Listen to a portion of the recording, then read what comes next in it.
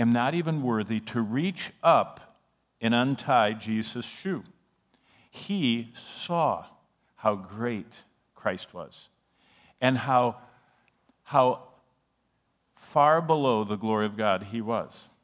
And so he understood humility, that it's all about exalting God and not myself. Then we went to the next, to Christ's message. Actually, as he taught his disciples how to pray, he concluded that prayer with one of the most beautiful conclusions. He concluded the prayer with, everything is about God. Thine is the kingdom, thine is the power, thine is the glory, and all that's forever. And that's the prayer of the humble, that God would empty us daily. Because when we're emptied of ourselves, God fills us. When we're full of ourselves, we can't be full of God. And that's the paradox, and that's why the discipline of humility is so important. Then we saw through Luke, profiling those nameless shepherds, what humility looks like in a normal person's life. They're not even concerned about their name. They're only concerned about hearing what God says and responding to what God says. And when they do encounter the glory of God, it's transformational. And they just can't stop talking about it because they don't talk about themselves. It's kind of like the last verse of Acts chapter 14, the first missionary report.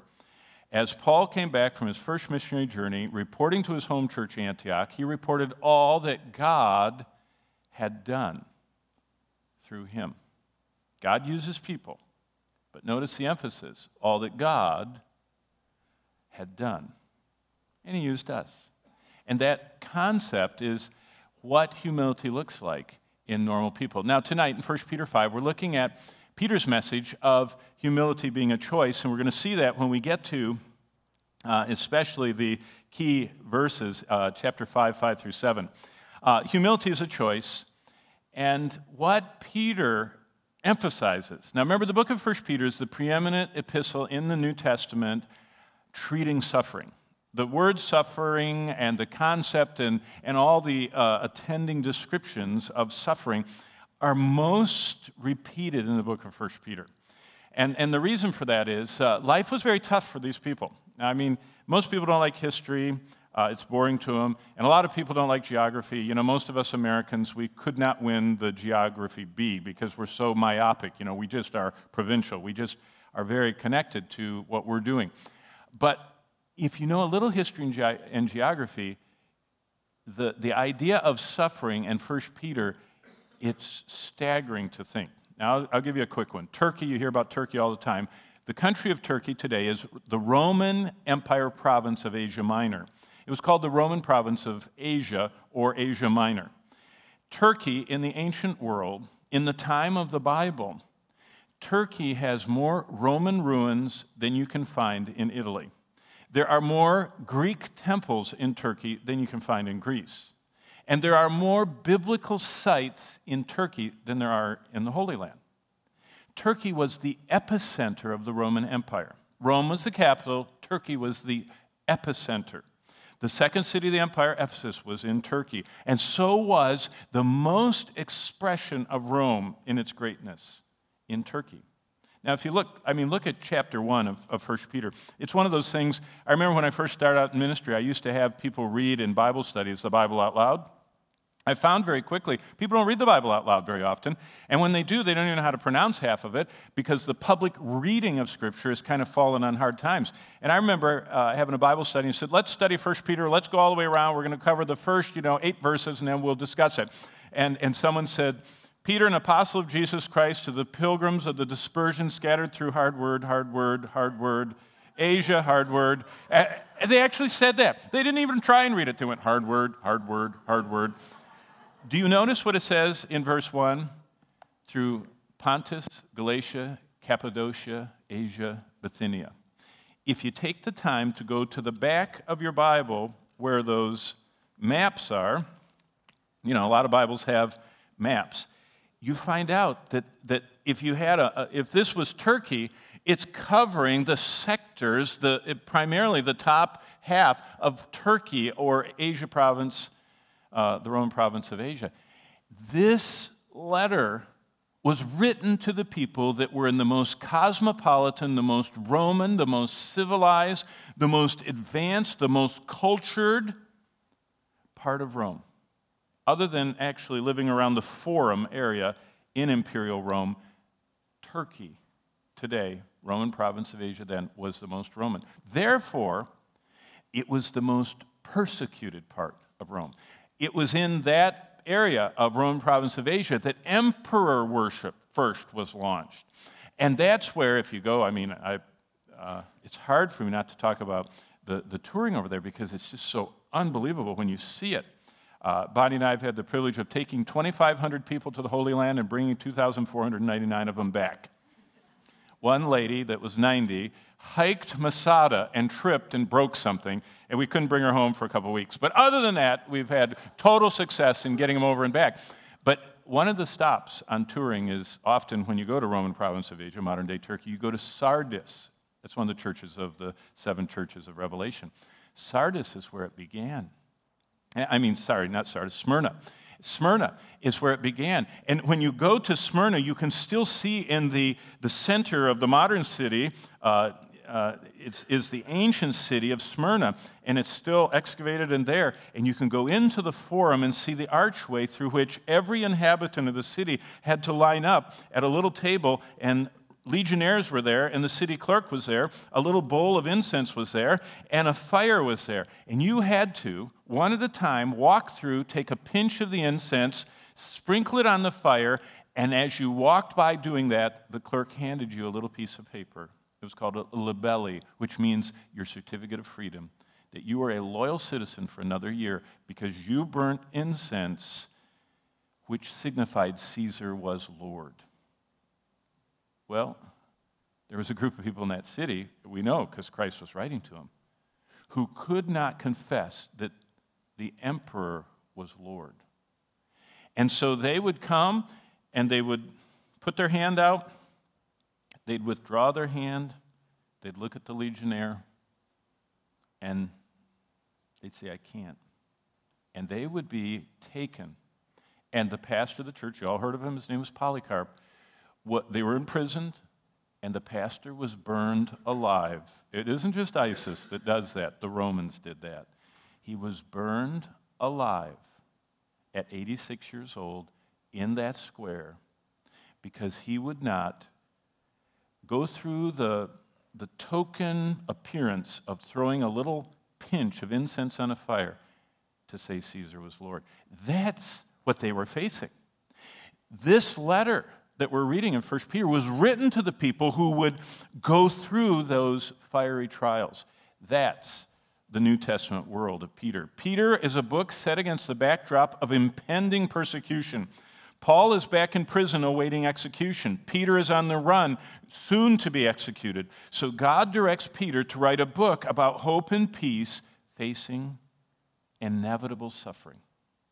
Now, we don't even hardly think about suffering in America, because one of the biggest sufferings we have is when the air conditioning doesn't work, or when, something like that, or the internet is down, or it's slow. You know what I mean? It's just not normal American life hums. And we don't have anybody with a soldier going to burn us at the stake. I mean, we can watch ISIS do it, but we're a comfortable thousands of miles away from most persecution, other than minimal scoffing, possibly, at our Christianity. These people were facing imminent persecution. We know that Peter chose one of the most difficult places to minister. In 1 Peter, this address that he served of Pontus, Galatia, Cappadocia, Asia, and Bithynia constitute the northern 2/3 of the most Roman part, the center of everything that was Rome. And Peter, just like him, went to the hardest spot and cultivated what he had struggled with. What did Peter struggle with? Denying Christ. So he went to the people most prone to be tempted to deny Christ and says, it's possible to be bold, to be fearless, to have hope and peace through the greatest suffering. See, that's what 1 Peter is all about. And Peter said suffering's coming. He says it no less than 15 times. Peter uses 8 different Greek words for suffering. In other words, he exhausts the vocabulary of the Greek language to say it's coming like a wave, a tsunami. It's coming, it's inexorably upon you, and you can have hope and peace. Now, you would think that that's all he would talk about. But he weaves through this suffering epistle the themes that surround humility, because another fact is humble people are bold. Humble people, not people who think little of themselves, people that are supernaturally, by God's grace, choosing to be humble. With that grace comes a boldness, because it's a conviction that he must increase. And it doesn't matter how far I decrease, even if I get tied to the stake like Polycarp did and burned. Polycarp made a testimony. In fact, he's the one that began testifying from the flames so that they began taking the tongues out of the people that they burned at the stake, lest they follow the example of preaching until they died. It was quite a crowd stopper that people being executed that way would speak of the love of Christ and the joy and peace as they gruesomely suffered. So they began detonguing them as they executed them. First century believers faced horrible tortures. Look at 1 Peter chapter 4, verse 12. This is just one of the 15 examples, and this is what he says in 1 Peter 4 and verse 12. Beloved, do not think it strange concerning the, look at this, fiery trial that is to try you, as though some strange thing happened to you. The phrase in verse 12 could be read, the painful trial that burns among you, if you read it in the order of the Greek words. The original readers would hear this as martyrdom by being burned at the stake, because that's what Nero had done already. As Peter was writing this, Nero was starting the fires in Rome. Now everybody, when you think of Rome, what's the big round building that's starting to fall apart that everyone equates with Rome? You know, you think of Eiffel Tower in Paris, and what do you think of in Rome? The Colosseum. The Colosseum is what we think about. The Colosseum wasn't there in the early church time. It wasn't there till the end of the first century. Domitian and that crowd from the late 80s and the 90s is the one that built that. What was there in the 60s when martyrdom started in the church and Peter and Paul were martyred? The Colosseum is built over Nero's palace because even the Romans were disgusted at Nero, at his cruelty. And so Nero, under the Colosseum, if you took it away, that's where the great pool that was the courtyard of the golden palace of Nero, it surrounded a lagoon that was filled in by Domitian and the Flavian emperors, actually, and they built the Colosseum on top of it because they were so much wanting to blot out the horrible injustice, the horrible cruelty. I mean, remember Nero, trampled one of his own wives to death. He killed his own mother. He would kill slaves for no reason. In fact, he used to collect flies and pull their wings off and put them in a frying pan and see how fast they could run before they were burnt. He just was wired for cruelty. That's what they were facing. They were facing a trial. And at the very least, Peter was describing excruciating pain that was like being burned with fire, although his definition of the way he described the trials was deliberately vague, because not everybody got burnt. In Pontus, the part of this area, they didn't burn them, they pushed them over the cliffs. They would bring the town out, and they had the little confess Caesar as Lord. If you wouldn't, they'd push you over the cliff. And that type of persecution is what these people were facing. And so the empire was all-powerful at that time.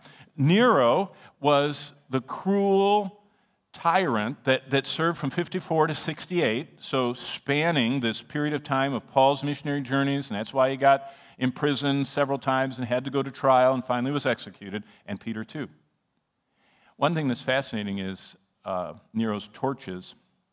History records, and I've told you that there was a dissertation written by a man, I don't know if he's a Christian, but his name was Carcopino at Yale University, and he describes in intimate detail what it was like. And one of the things that's fascinating is Nero used to exhaust the treasury of the Roman Empire by throwing huge banquets for just hundreds of people would come to these banquets, and they would eat strange things, and they would just, kill all these animals. And one time he served an entire platter of hummingbird tongues. You ever seen a hummingbird, that long beak, and it's going in, it has a tongue that goes down the length of that beak and gets whatever in the flower it wants, and it comes back. Do you know how many hummingbirds had to be caught and popped open and to make a platter? I mean, that's how ridiculous he was. But for one of his banquets, the entire pool that the present-day Colosseum is sitting on top of and was beneath it in Nero's time, he decided he would light the entire lagoon with torches. And that's when he did the first Christian roundup, blaming him for the fire that devastated Rome. And he took believers and he had them tied to poles, dipped in tar, placed upright, and he used them as torches, human torches, to burn to light all the way around his pool. Next time you read Romans and read Romans 16, Paul lists off 39 people by name. You can bet several of those people named ended their lives at Nero's persecution, which was only 8 years after that letter was written. It's amazing to think what they went through. Well, first century believers experienced divine comfort. Look at verse 13 of chapter 4. It says, "But rejoice to the extent that you partake of Christ's suffering." When you suffer because you're a Christian, you're not suffering because you're a bad guy. You're suffering because of Christ. You're kind of taking on and adding to the glorious sufferings of Christ. Not our sufferings don't have anything to do with saving people, but we're partaking of Christ's sufferings. Our suffering is of the same kind of thing that Christ received. And therefore, in some sense, suffering is an indication of a believer's identification with Christ. In fact, in verse 13, the word Paul uses there, partake, is the word koinoneo. And koinoneo or koinoneo speaks of sharing in fellowship with someone. So when we suffer, Jesus says, I'm partnering with you in that suffering. It's kind of like people in a local church that support the church. Everything that church does, they're partnering with it. And believers that support those that go into outreach to the ends of the earth, they're partnering with them. And in that same sense, when we suffer, we're partnering with Christ. It's an amazing thing to suffer, not because you were speeding and shouldn't speed, or because you weren't, correctly, giving your income and the IRS persecutes you. When you purely suffer because of standing for Christ, there's a partnership in that moment that we share with Him. I remember the first time it struck me about that. During my college years, I had the privilege, in fact, it's what's affected the rest of my life. I went on a team. When I was a little boy, used to come here as a little boy to Gull Lake before it was all finished, and missionaries were emphasized. I decided I would support a missionary. So on my paper route, I started saving my money, and I made $5 a month, and 50 cents of it minimum was the Lord's, and so I started sending that off to missionaries. And one of the missionaries I supported, all of you have heard of. His name was Brother Andrew in Ermelo, Holland. And I sent off my little money to him all the time, and believe it or not, he wrote back to me. Missionaries actually can write, and so he wrote back to me. And so from age 12 all the way through when I was 17, I supported him. And finally, when I was 18, I told him, I said, I've supported you since I was a little boy. And he said, why don't you come on a trip with me? I said, I'd love to. And my parents said, you can't. It's too scary. What if you get caught, taking Bibles in? And so they squelched it till I was 19. And then I wrote back, and he said, just meet me in Belgrade, in the lobby, and you can go with the team. And I said, Belgrade? That's a communist country. How do I get there? He says, if the Lord wants you to come, you'll be there. And so I told my parents, and they hooked me up with someone that helped me. And I remember traveling across the ocean, walking in, and they said, you're ready. You got here. You had faith. You're going to go. And we started running Bibles. I didn't work with him directly. In fact, I've never seen his face. I've only gotten letters from him, Brother Andrew, that is. But I have taken tens of thousands of Bibles behind the Iron Curtain and into the Muslim countries. And it is unbelievable the people you meet. The first person I met, I was delivering 1,800 Bibles to a man in Romania. And we went to his house in the country, and by candlelight, he came to our van and reached out his hands like this to take the Bibles, and he was carrying them in and putting them in his house. And as he reached out his hands, every time I was handing him the Bibles and he put his hands out like this, I noticed his fingers. All of his fingernails were about at least an eighth, if not a quarter of an inch thick. And all of his fingernails were dark brown, like he smoked too much or something. You ever seen people with stained fingernails? All of his fingernails almost looked like they were painted brown. And I didn't think anything of it. I thought, new thing, new fad in Europe, paint your fingernails brown and have them thick. And he received all 1,800 Bibles and put them in his house. And we drove on. When I got back to headquarters, I said, what about that guy Boaz, the one we delivered to? What's the brown, thick fingernail stuff? They went, ooh, ask him about it next time you see him. I said, okay. So we did another load, 1,800, drove all the way across Europe to Romania. He was our main distribution point. And as I was handing the Bible, I said, Boaz, how'd you get your fingernails brown? And he stopped, and he looked at me. He says, well, last year's group didn't follow protocol. Police were suspicious. They came and found the Bibles. He said, they took me to the police station. He said, they tied my hand to a bench with my fingers hanging off. And he said, and the police chief came up with his jackknife and a little block of pine wood and was cutting off slivers. And he came up and he said he jabbed under every one of my fingernails a sliver of pine and pulled out his cigarette lighter and lit them all. He said, your fingernails, when you have something burning underneath them, he said it harms them and they get thick and they come in dark. And he said, I'll take another load. That man partnered with Christ in suffering. In a small way, compared to these people, he wasn't burned at the stake. By the way, our summer they caught him, and the next year when I saw him, he told me, he said, they didn't burn my fingernails this time. He says, this time, they tied my feet to the bench and took off my shoes and socks and took a rubber hose, like a garden hose, and he said they just each took turns beating away on my feet. And if you know anything about the way we're made, if you damage the nerves in the bottom of your feet, you know how acupuncture and all that stuff they do down there, it debilitates you. He couldn't walk for 6 months, couldn't go to work. He told me that the next year as I was handing him another load of Bibles. I said, and you're back on duty? He said, this is the least I can do for the suffering church in Romania. The president, Ceausescu, or whatever his name was, he said, he kills most people. He said, he only hurt my fingernails and my feet, and I'm giving out the scriptures. See, the Apostle Paul says, the first century believers that went through this suffering partnered with Christ. And look at the end of the verse. Peter talks about the exceeding joy. In the deepest sense, there is a profound confidence that God is in control of every area of our life, even the painful ones. That's why it says, on your part, he's glorified because you have exceeding joy. The end of verse 13. Well, that takes us to verse 19. Look at verse 19. First century believers not only had this comfort, they knew God allowed no accidents. This is what it says in verse 19. Therefore, let those who suffer according to the will of God commit their souls to him in doing good as to a faithful creator. You know, that one verse summarizes the whole book of 1 Peter. The content of the whole letter of Peter is summarized. We as believers do not suffer accidentally. God loves us so much, he does not capriciously let us suffer.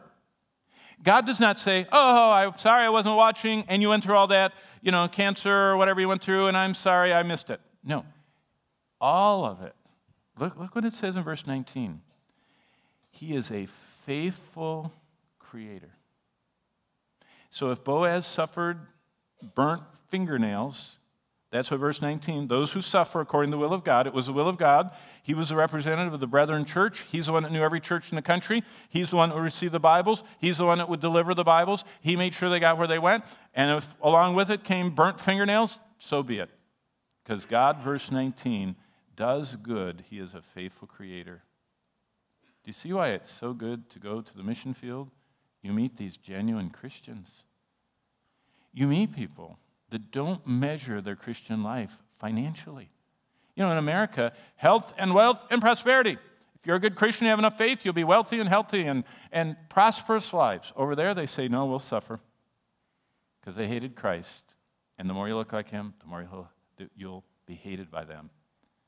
Wow. The book of Peter is an epistle of hope portrayed against the backdrop of suffering. If Paul emphasizes faith and if John emphasizes love, Peter emphasizes hope. Peter begins by explaining salvation starts a living hope. That's 1 Peter 1 and verse 13. And he says there, therefore gird up the loins of your mind, be sober, and let your hope be fully resting on the grace that is to be revealed. We have an endless living hope, and Peter reminds us of that. Peter adds to this hope that it guards our minds so we can hope to the end. In verse 13, our hope is the defense before a watching world. We're the ones that aren't supposed to be hopeless. We're supposed to sorrow not as those who have no hope. And so we go before a watching world. In fact, another thing I picked up, I spent so much time over there in Russia and all over the communist world. When someone died, you should see their funerals. And some of you probably have that have gone. They march through town. They go up and down every street of these villages singing hymns. They take the longest way they can to the cemetery. So they go by every house with the believer, carrying the casket, singing their hearts out as a church. Do you know what that does? It says believers have hope. They're not afraid of death. They're not afraid of dying. They don't think that that's all there is.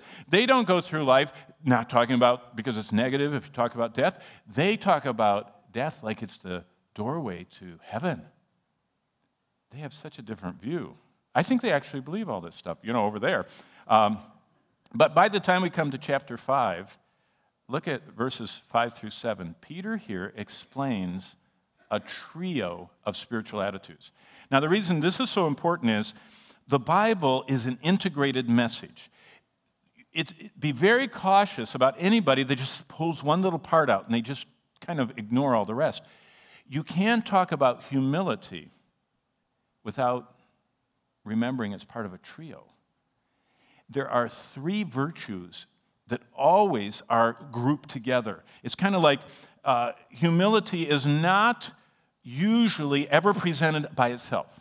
It always comes with garnishes, with surrounding virtues. And that's what Peter shows us here. When God is our focus, when we're spiritually healthy, all 3 attitudes are together. Submissiveness, verse 5. Look what 1 Peter 5, let me get to it. Verse 5 says, it says, likewise, you younger people, what's the next word? Submit. So submissiveness there. Submit. And then look at verse 6. Therefore, what? Humble. There's the second word. Submissiveness in verse 5. Verse 6, humble. And then look at the end of verse 6. Humble yourselves under the mighty hand of God, that he may exalt you in due time, casting all your cares upon him, because he cares for you. When someone casts all their cares, when they throw them all away, they begin to be what we would call peaceful. And what's interesting is this trusting God enough to cast the cares, trusting God enough to submit to him, always surrounds humility. A humble person is trusting God with their life. A humble person is submitting to God and what he wants. And a humble person, that's why they're a servant or a slave. They're willing to do that. 1 Peter says that younger believers, both physically and spiritually, are to submit to the recognized leaders as gifted and chosen by God. And Peter talks about submission heavily. And I could go through it. He says, all saints submit to government. That's chapter 2, verse 13. All believing slaves submit to their masters. And I was thinking about that, Abraham was talking about all the slavery around the world. In a small sense, my dad was a slave to General Motors, if you ask me. I mean, he worked for them his whole life. And my dad wanted to obey that company because he wanted to keep his job. And so he had a master. They told him when to go to work, how long to work, what he was supposed to do. And you know what? He really didn't question it. He worked 46 years there and provided wonderfully for our family, had a wonderful ministry. And he had a master, and he knew it. And they told him what to do, and he willingly did it. Now, I know he wasn't bought and chained, but what Peter was saying is if someone is in authority over you, 1 Peter 2:18-25, submit to him. We live in the most unsubmissive generation in history since the flood, I think. And that's why we're going to have a real lack of godly elders in future years, because we have a crop of young people that don't know how to submit to anybody or anything. And it's a supernatural thing to be submissive, but I'm not preaching about submission tonight, so let's keep going. What's amazing is God has said submissiveness, humbleness, and peacefulness are always tied together, interconnected, and they're mutually dependent. You can't really be submissive if you're not dependent, and you can't be dependent and submissive if you're not humble. And it's just they're so connected. Now, basically this. Humility is seen in submissiveness and leads to peacefulness. See, humility will be reflected in a person's submissive attitude, and it will lead them to this peacefulness, because you can't be submissive unless you trust God. Remember, he must increase, but I must decrease. That but is when I wonder, wait a minute, if I stop pushing myself, if I stop promoting myself, who's going to promote me? I have to trust God. So you see, this humility is seen in submissiveness to God's will and peacefulness that he's going to take over. Peacefulness comes by humility plus submission. A humble person who submits to God is clothed with a peace that passes understanding. Remember how it says the peace of God that passes understanding will guard your hearts and minds? How? It's when we submit ourselves to him as a faithful creator, and we humbly say, I want the role you've given me. I want to serve you. Finally, submission. You can come in.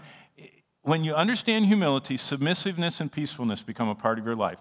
When you understand how to be peaceful, humility and submission come to your life. When you submit, it leads to humility and peace. That's what Peter's saying. He's saying this is just the trio. It's just part of the way God works. So God says, here it is, submission is a pathway. Look what it says in verse 5.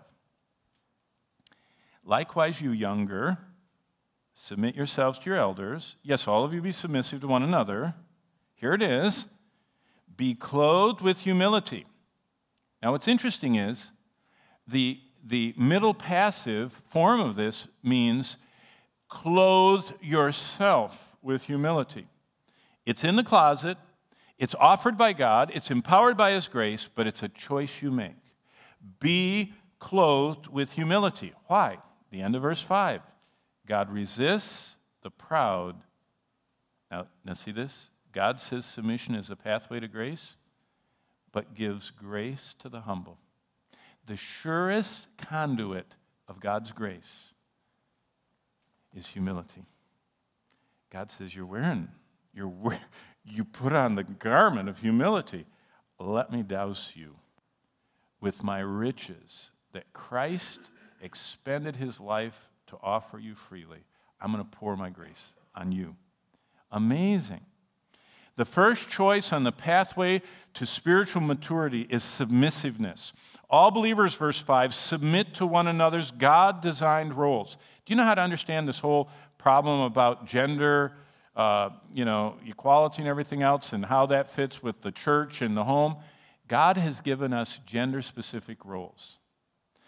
I'm a man. I'm supposed to lead in the home and the church, whether I want to or not, whether I feel I'm qualified. In fact, I can honestly say my wonderful wife is here. Bonnie is smarter than me. Bonnie is faster than me, and she's more spiritual than I am. In fact, most churches would have hired her over me. In fact, most pulpit committees said, we really like her, you're okay. For 40 years, I've heard this. But you know what? That doesn't mean that she's supposed to lead our home, because that's not her role. God gave gender-specific roles. Do you know why we have gender dysphoria in America? A whole generation that in California, they can change their gender every day. They can say, I'm a man today, I'm a woman tomorrow, I'm both today, I'm neither. In fact, they're allowing birth certificates with no gender. That's dysphoria, confusion. Why? Because 1 Corinthians 11 says, as God is the head of Christ, Christ is the head of the church. And as Christ is the head of the church, the husband is to be the head of the family and lead his wife. We have a whole generation of people say, no, that's cultural. That's Jewish. It is. So Jesus shouldn't be submissive to the Father. The church shouldn't be submissive to Christ. And the husband shouldn't be submissive to Christ and be the leader of the home. We have a group of children growing up in a dysphoric home where the wife runs the home, the husband has PMS. Do you know what that is? Passive male syndrome. And he is off passively saying, it's too hard to lead this thing, the wife does, and the kids get confused about who's supposed to do what. And it just cycles into what we're seeing, the dissolution of the family. That's why God tells us in 1 Peter 5:5, God's answer is always submit to God first. Then choose to clothe yourself with humility. Then whatever your gender-specific role is, you'll take it because you trust God. Jesus could lay aside his outer garments in the upper room. He could tie on the apron of a slave to wash the disciples' feet at the Last Supper because he already submitted to do the will of the Father. Jesus is co-equal, co-eternal with God. He is God of gods, light of light. He is God the Son. But he pulled off his outer garment and went on his knees washing those dirty, smelly feet of the disciples and could humble himself before them because he'd already submitted to the Father. And he says, I don't think my co-equality with God is something to be grasped after, Philippians 2. And so he humbled himself and took the form of a servant. True godly submission in our marriages, in our churches, and in our life is never possible till we submit to God. So that's why whenever I met all these rabble-rousing Christians that were always trying to divide and everything, I didn't think it was against me. They just didn't want to submit to God.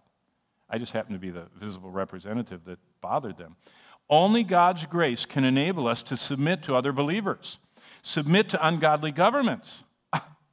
When Paul wrote 1 Corinthians 13, Nero, while he was writing it, rode around in a chariot in Rome next to a castrated male slave by the name of Florus and had a homosexual relationship that was very public.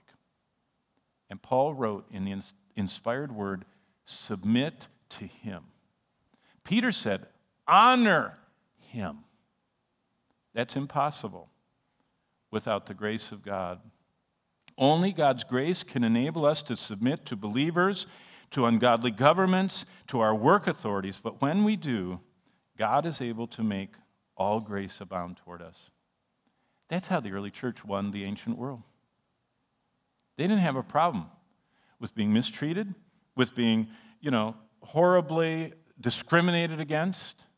Christians were the ultimate scapegoat of discriminating behavior, and they took it joyfully as suffering for Christ's sake. God's grace abounds when we submit. And God says humility is a pathway to spiritual maturity. Look at verse 5. It says, therefore, humble yourselves under the mighty hand of God. Verse 6 says, and he will exalt you. The second choice on the pathway to spiritual maturity after submissiveness is humility. God always will resist pride in any form. God hates pride, unusually so. He hates it. He sees it first. That's why it says the eyes of the Lord are running to and fro. And what he's looking for is any of us whose heart is completely toward him and not double-minded and not self-seeking, and he will show himself strong through us. All the great things we see happening around the world are accomplished through people who God sees their heart is tipped toward him, and they struggle, and we all struggle, and we're never perfect this side of being glorified in his presence and likeness, but they want him to increase. And he says, you want me to increase? Boy, I'm going to pour out my power through you. God desires to clothe us with his humility. Well, submission is very hard because it requires we trust God more than ourselves. Number one, the only medication that defeats pride is grace. And the only pathway to that grace is submissiveness. And grace enables us to clothe ourselves with humility. Because, as Paul said, the grace of God that brings salvation teaches us to deny ungodliness. The same grace that saves us teaches us to deny the ungodliness of living like the devil in pride. So grace enables us to clothe ourselves with humility, and the evidence of grace is submission, when we submit humbly to one another. The grace of submission is most evident in mature believers. You know how Paul says, in honor, prefer one another. At church, it's kind of like, oh, no, you go ahead of me. No, you go ahead of me. No, you go first. No, it's okay. That's the submissive godly spirit. Well, real quickly, spiritual maturity prompts the attitude of peacefulness. It says in verse 7, verse 6, humble yourself under the mighty hand of God that he may exalt you, casting all your care on him. Now, this is the best part. So some of you need to stir yourself back. I know that I put people to sleep. In fact, just before I finished up at Calvary, before we went to the mission field, this lady fell asleep in the evening service. Now, I go extra long in the evening service, used to go 60 minutes, and she was out cold. Her head was on her knees. And the deacons didn't know what to do. And it was 8:20. The service had been over 50 minutes. She was still sleeping. And she was just, head on knees. Looked like one of those Hindus, that can totally get in that lotus position. And the deacon men on duty, all of them said, we don't know what to do. She's about 80-some years old. We're afraid she'll have a heart attack if we scare her. I said, did you know they teach you what to do about that in seminary? They went, there's actually a course in what to do with all the things that happen in the congregation. One of them is people that fall asleep, how not to embarrass them. And I'll tell you, I'm going to save you 5 years of seminary, okay? Next to the sleeping person, you sit down next to him like you're sitting on the bus, and then you just lightly bump against him while you're sitting. All of us have had someone just lightly bump us in a car or on a bus or in an airplane, and what you do is you go like this. You look, you just casually look around to see why they bumped you, and it was me next to her, bumped her, and she went, Pastor, I fell asleep. I said, you did. And all the deacons were standing there watching. She didn't scare her or anything. She just started talking and smiled at me and rose up, got up from her lotus position. And she said, could I tell you? And she didn't see them. They're all listening. She said, can I tell you why I fall asleep in church? I said, I'd love to know. It happens all the time. I wonder why people fall asleep. She said, I don't know why they do. But she said, since my husband died, I can't sleep at home. She said, I don't feel safe. And she said, I come to church, and when I walk in here surrounded by the saints, I feel so safe. She said, I fall asleep every service. I said, come to all 3 on Sunday and fall asleep. You'll increase our attendance, and we will minister to you. But come on, you guys. The final choice on the pathway to spiritual maturity after submissiveness and humility is peacefulness. A submissive and humble person, God takes care of our troubles. Now look how he does it. I'm going to go through this.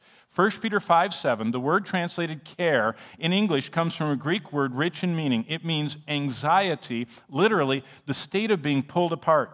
A couple days ago we had pulled pork, That's what anxiety does. It pulls us apart like that pulled pork.